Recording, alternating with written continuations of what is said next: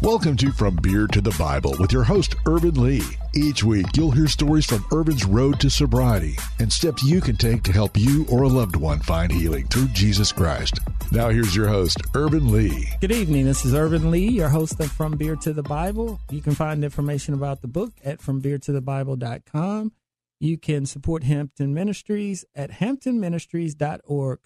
Welcome, and we've got my co-host Scott with us tonight. Say hi, Scott. Hey, Ervin, how you doing today? Good, and we've got my good friend and brother, Brian. Brian, what's going on, man? Oh, nothing much. Thanks for having me. Hey, man, always a pleasure to have you here. And Brian gives me an inspirational word, I have to say, about 5 to 7 times a week, and it is always on point to whatever I'm dealing with and going through. So thank you personally for that, brother, and thank you for being here. As we always do, we're going to start with a prayer.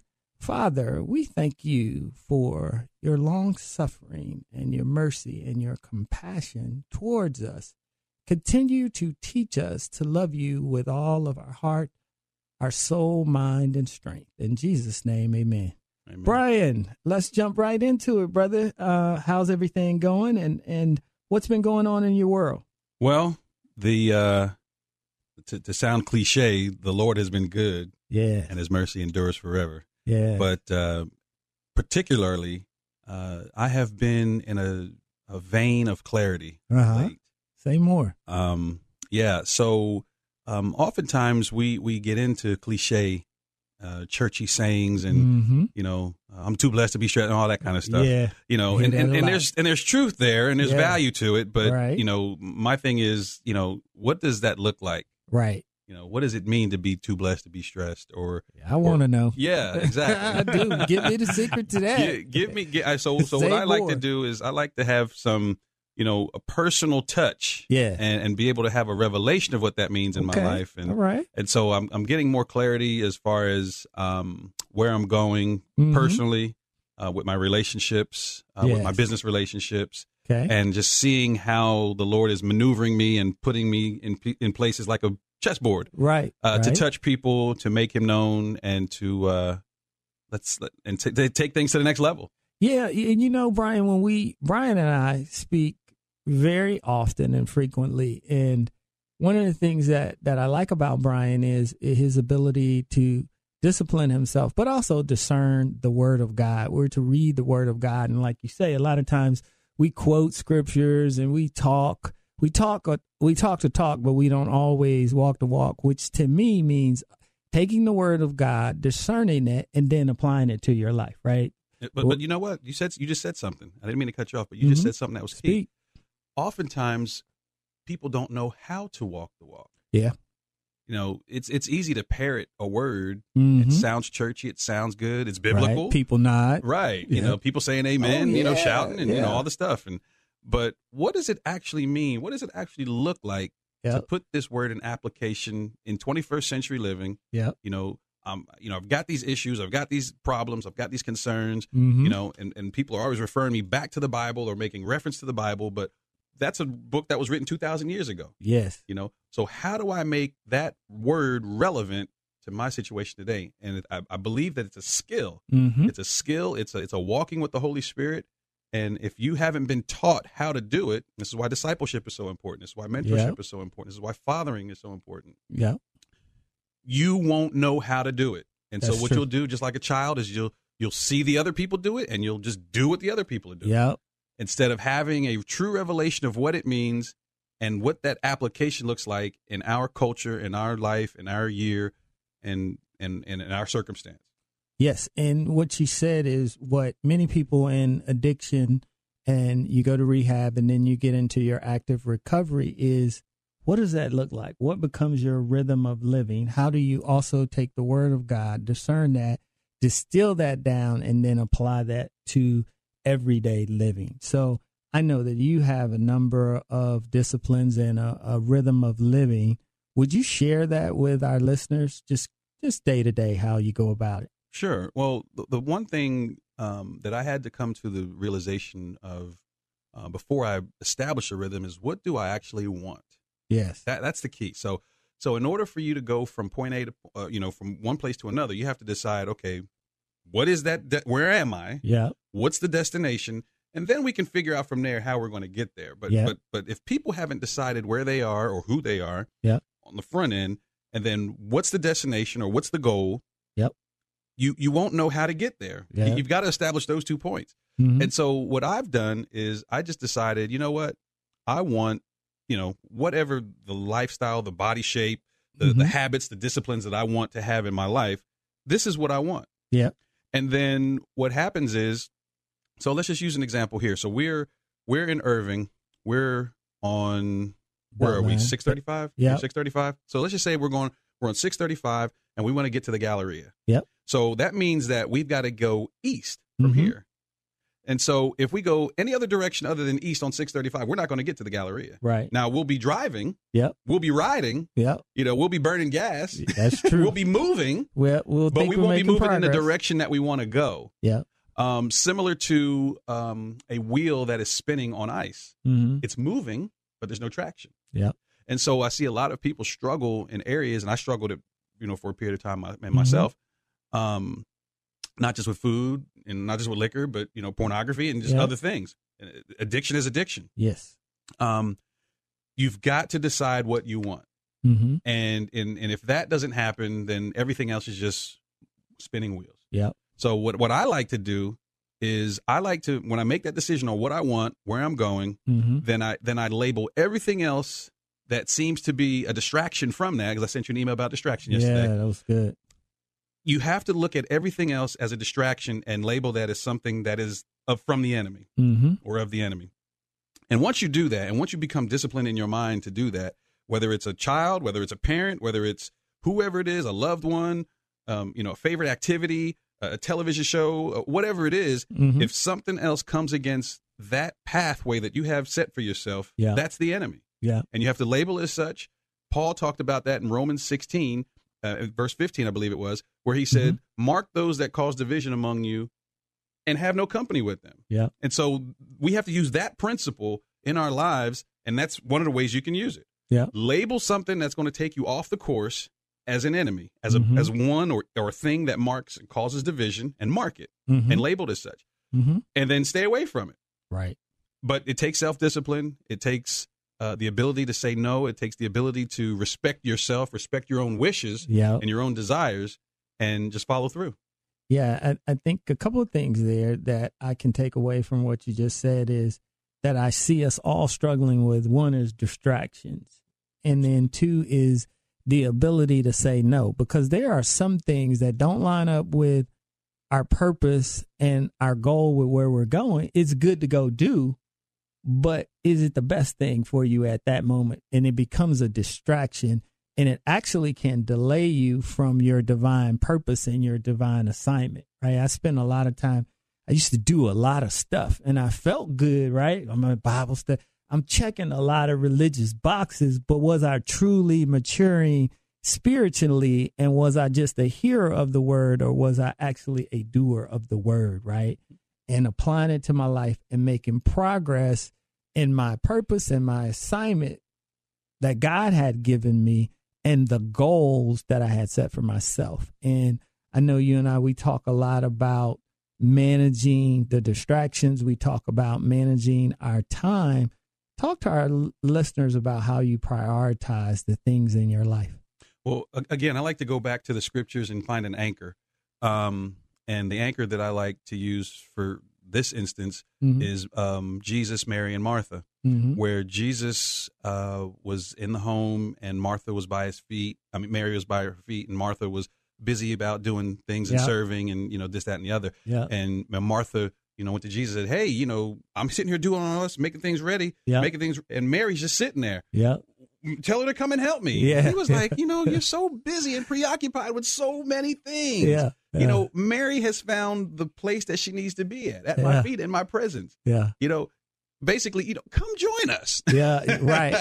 And so that's what I want to find. I always want to find that place when I find my destination, and then I find what is that sweet spot or that place that I need to be at this moment. Yes. And because the present moment is all we have. Yeah. We don't have the future. Because so let's just say that the future, right now it's 1:20. So let's say the future is 2:00. Yeah. So once 2:00 comes, it's no longer the future, it's the present. Exactly. So all we have is the present moment. Yep. So what we have to do is we have to always keep our mind focused on the present moment. This is where we are. There is no future in heaven. There is no past in heaven. It's all right now. It's an eternal right now. And so we do well when we think of things in those terms. I can't control what's going to happen. I can't control what happened. I can control what's going on right now. Yes. And so I like to always focus on the present moment because that's all we have. Yeah. Well, no, that's I good. might tweak that a bit. That I don't know that I can control what's happening right now, but I can control to how I respond to what's happening right now. That's which I know I misspoke. Yeah, no, and I know that's what you meant, but I do think we get wrapped up, and I find it like even on this device, I get as simple as my calendar, right? Yeah. Trying to control my calendar, right? Or I got to live by my calendar. Well, I need to know what my day looks like and my week looks like. But sometimes I miss the opportunity that's in the present moment because I'm too busy trying to control something. When in reality, I'm letting something else control me instead of being present in the moment I got right now with who I'm with. You know, we Brian and I talk a lot about this device, this phone, right?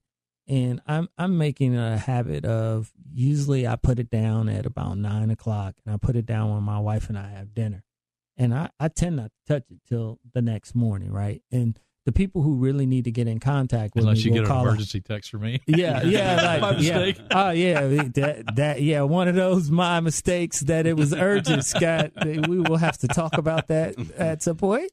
But I had, because I realized I was becoming a slave to this device, right?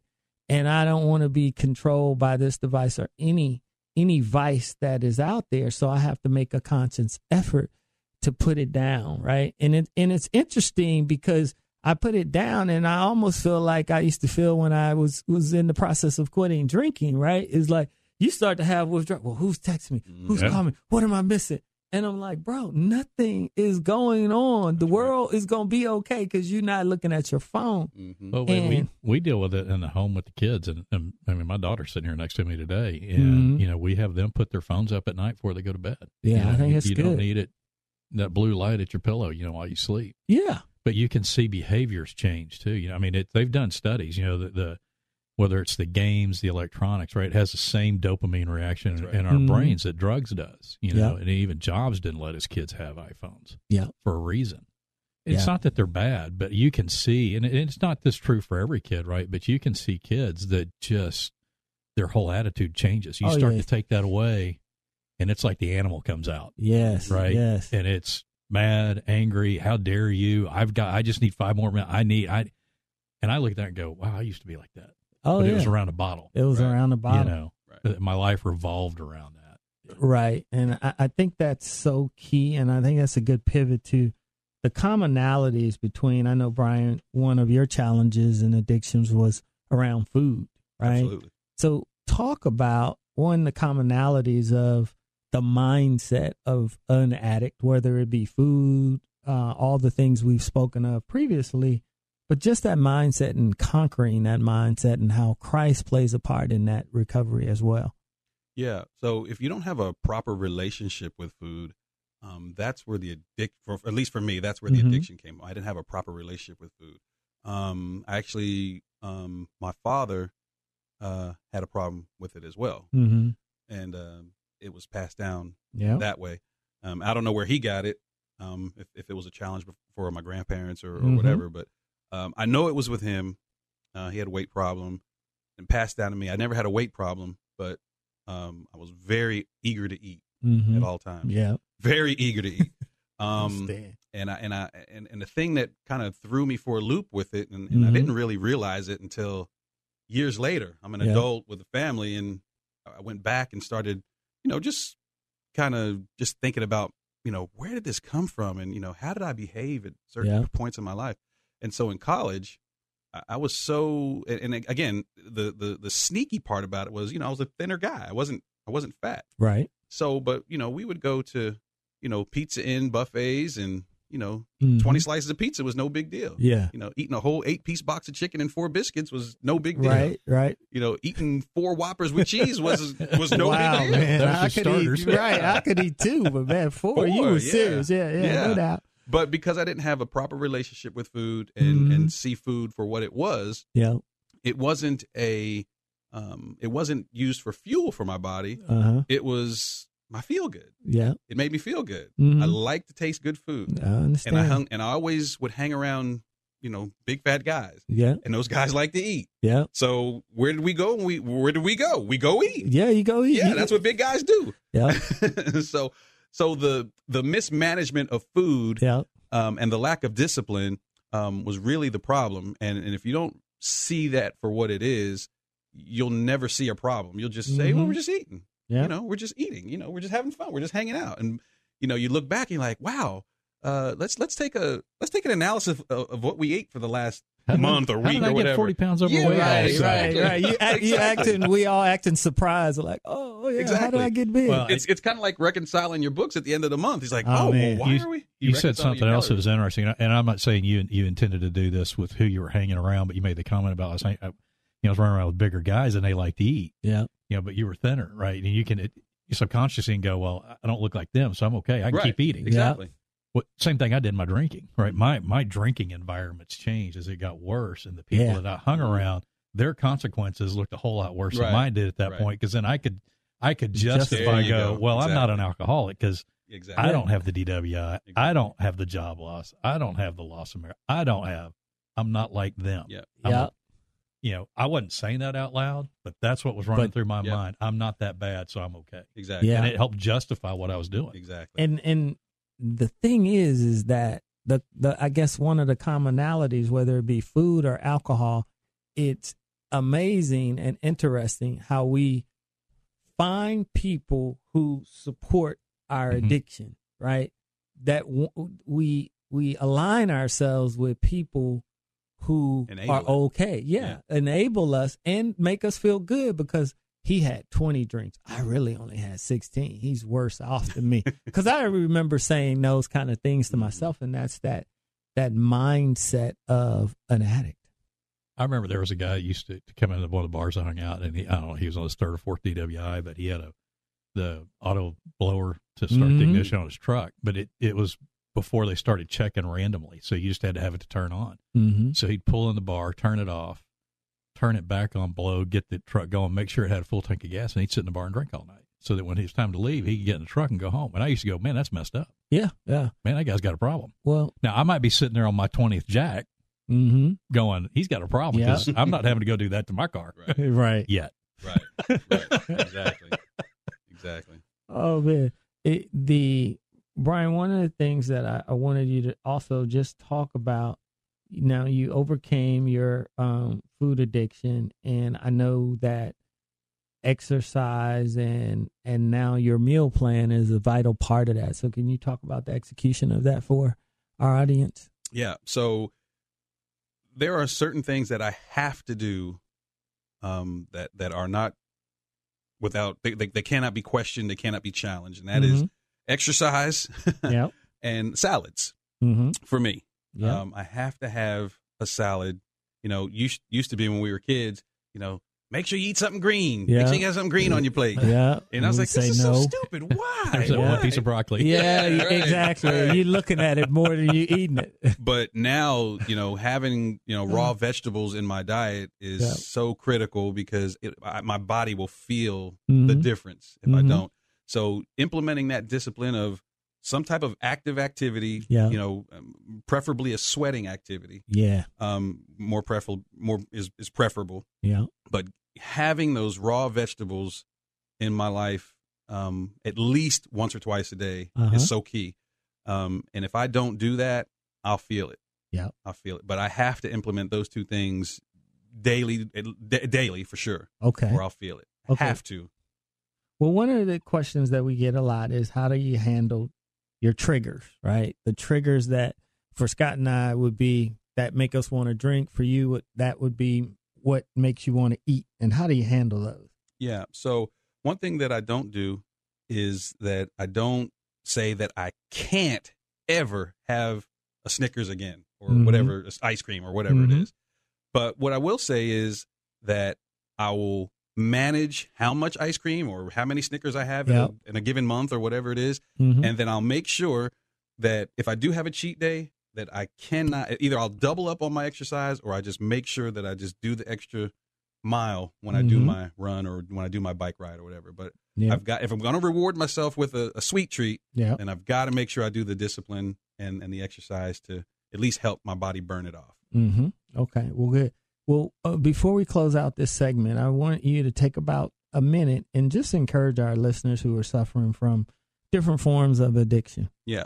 So addiction is one of those things I always like to look at it as a hurdle, not something that you can't get over, but it's just something that's standing in the way of you getting to the next level. And so you can win, you can achieve, you can succeed, you can progress. Yes. But it does take some self-discipline. It does take some strong strength of will, and it does take some determination. If it wasn't a hurdle and wasn't standing in your way, then you would just have clear sailing to your next destination. But the hurdle's there. So you can get over it. It's just a matter of, will you do whatever it takes to get past that hurdle? I mean, that's good. And I will add that through the testing and the trials and the tribulations of any form of addiction, Christ uses it to show us how good he is, how faithful he is. And you have strength and power that is within you that you never knew you had by going through these type of trials and tribulations and addictions. We'll be back with more of From Beer to the Bible right here on The Word, 100.7 FM. Finding addiction help is intensely personal, and the differences in options may not be immediately clear. Hampton Ministries was founded with the intent to provide people struggling with substance and behavioral issues with guidance to find the best environment for their well-being and recovery. Our main focus is to help those who use drugs and alcohol to break free and learn to cope with life circumstances. Hampton Ministries provides a rehab welcome kit to provide crucial resources to make their journey a success.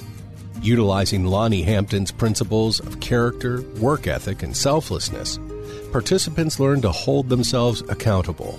We want to help each individual obtain the life skills necessary to live a happy, successful, sober life. If you or a loved one is wrestling with substance abuse and needs help finding treatment or to donate, please visit hamptonministries.org. That's hamptonministries.org. Welcome back to From Beer to the Bible. Here's your host, Ervin Lee. Welcome back. This is Ervin Lee, your host of From Beer to the Bible. Got my good friend and co-host Scott here with me. Hey, Ervin. Hey, man. Welcome back. And then we're back with Brian, and we're going to have Brian close out the show. But I want to say and let Brian know the profound impact that he's had on my life, and that's why we wanted to have him on the show. He's a mighty man of God, and he has good command of the word of God and discernment. So I learned a lot from him, and that's why we continue to have him on the show, and we'll have him back soon. So we're going to let him close out the show today. It's all yours, Brian. All right. Thanks, everybody, for listening. Appreciate the time with Ervin and Scott. This is a problem that we need to really wrap our arms around. It's one thing to, talk about the Lord and, say all these wonderful things and go to church and this, that, and the other. But if we do not have a command of the word, a command of a relationship with Christ, what we're doing is for naught. Yeah. And everybody out here is going through something. Yes. Everybody. I am, we all are. Yes. So we just have to make sure that we are real about the issues that we're facing. We don't have to, be in a pity party all day, every day, right, or at any point. But we can acknowledge any issues that we have and still be victorious in Christ. Yes. And still overcome and still press through and still, have days where we get knocked down or feel like we're getting knocked down, but still know that, hey, I can get back up and I can keep on trucking. Yes. And so what we do, what I like to do is I connect with people mostly on Facebook. That's where people find me. Okay, let them know. My last name is pretty unique. So Ganges, like the river. Yeah. That's how you can probably plug me in. And my first name's Brian, and you'll find me. And hey, if you got any questions or you want to connect, just reach out to me. I'm very open, and I like to share the word with the people of God. And even if you're not a believer, I still like to connect with people because we all have humanity in common. And I'll leave it at that. And I thank everybody for their time. And I want to leave you today with the love, I love you, the faith is in Christ Jesus, and the hope is found in the Lord our God. May God always richly bless you. Thank you for listening to From Beer to the Bible with host Ervin Lee. To learn more, visit FromBeerToTheBible.com. There you can catch past episode podcasts and find other resources. That's FromBeerToTheBible.com.